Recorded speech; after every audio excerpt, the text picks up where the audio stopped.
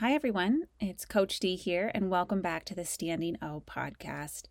This is called the Standing O podcast because I want you, when you're done listening with this, to just feel a little bit more confident, a little bit more empowered, just to have that reminder that you can stand, you can look in the mirror, and you can clap for yourself. You can know that you are strong, you are able, and you are worthy to chase your goals, to chase your dreams, and to keep going for it. So this morning, or whenever you're listening to this, I just want to offer you some encouragement. So I'm going to ask you, have you ever wondered who you were before the world kept score? Before any status label, what your relationship is, or who you're related to, or even your role, your job in this grown-up world. Have you ever wondered who you were before any screen validation, like the blue check, like of friends or followers, or your quote-unquote influence for fame? Have you ever wondered who you were before you noticed the size of your reflection? The tag in your jeans, or the cup size in your bra, or even measuring the gap between your thighs? Have you ever wondered who you were before you had to put stats in your bio? All your titles and your trophies and your moments of triumph. Have you ever wondered who you were before the world kept score, or even before you kept score? Was there ever a time where you just played and you didn't feel like you had to perform? When I work with young athletes or teams, or, even as grown-ups, I often say, find an old photograph. Like, find a picture of you when you're 8, when you're 10, and that picture just shows you as you, like full of joy, doing something, being yourself, because that's all you knew how to do back then. You didn't think about anything around you. And oftentimes that picture, that photograph, it reminds us of this girl we were, of this person that just was free to be and to play and explore and full of curiosity and just so, open-minded for the world and the journey ahead. Have you ever wondered where that girl went? Where we lost that sense of joy and curiosity and simply just being who we wanted to be? My mom always tells the story of when I was a little girl and I had 2 skirts, which, if you know me now, is just so funny because skirts, I don't even own one anymore, but I had 2 skirts, and I had a red one and a purple one. And if I got to choose, my top skirt was the purple one.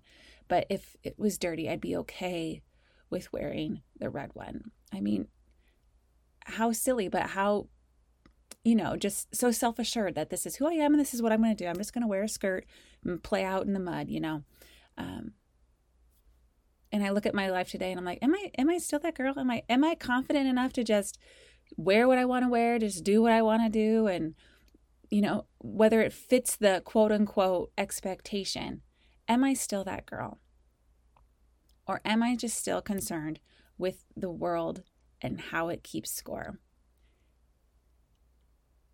Oftentimes after we look at that picture or we find that memory and we hold on to it, sometimes it serves us as a reminder of maybe that answer to who we want to be, or that answer to where our joy stems from, or our excitement for the future.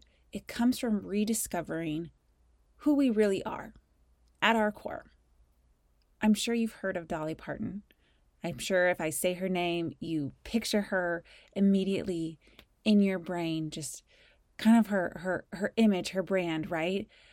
If there's anybody who knows who they are, it's Dolly Parton. I mean, she has been this idol in the music, in the entertainment, in the business world for over 50 years. I recently heard this story about her famous song, I Will Always Love You. And now when I was growing up in the 90s, that was Whitney Houston's song. But it was actually first a Dolly Parton song. She wrote the song. And because she wrote it, she had the copyrights to it. And that's really how you make the money, right? From your songs, is owning the rights to it. And there's this story that she's been telling recently about how Elvis Presley actually wanted to record that song.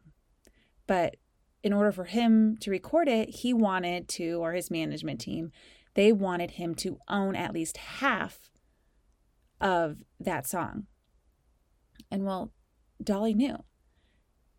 She knew that, yes, Elvis is this big star, but like, this is her song. And it was her number one song at the time. And she has a quote as saying like, this song's for my family. Like, this is like her legacy of a song. And so she said no. I mean, think about that. To say no to Elvis Presley. I mean, if the world is keeping score back then, he was bigger than anything. And she knew enough. She knew enough about herself, about what she wanted, about what was best for her, that she said no. That is so powerful to me and such a good reminder for us, especially like, when people look at Dolly, they probably think other things, but it's like, she's like the purple skirt. Like, I'm going to wear this, I'm going to look like this, but I know what I'm going for. One of my favorite quotes is from Dolly Parton. And she says, find out who you are and then do it on purpose. Now, I think discovering who we are, I think it's a lifelong process, right? Like, we are continually to renew ourselves and grow ourselves. And I think that's the beautiful part of all of this. Even as an athlete, we're learning about ourselves, and we're growing, and we're finding out how much courage we have and how brave we can be. And we're discovering our body and all the things that it can do. And it's not just one day we wake up and it's there. It's a continual process. I think the part we forget is the doing it on purpose.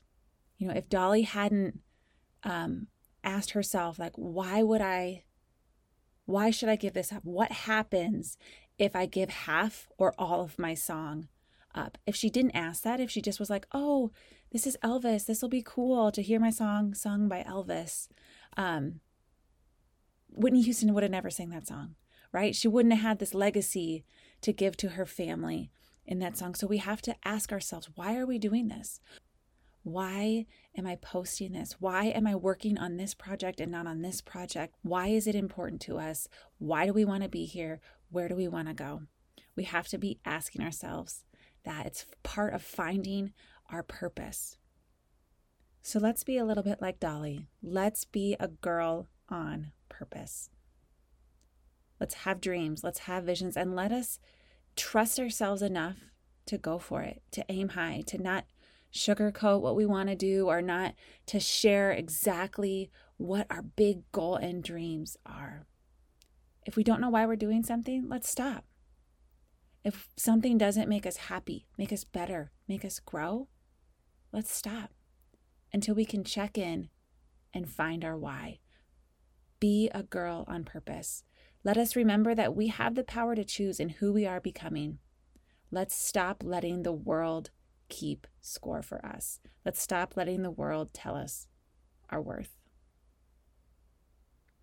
I want you to remember that you have such value, such importance, and that I see you and you're doing amazing things. Go out into the rest of your day and this week and just know that you are worth standing for. So look in the mirror and give yourself that standing O. Until next time, I'm cheering for you. Thank you for tuning in to the Standing O podcast. I hope that you find these messages encouraging and empowering. And please share with your team, with your friends, with your daughters. And just remember to hit that subscribe button, and I'll see you next time.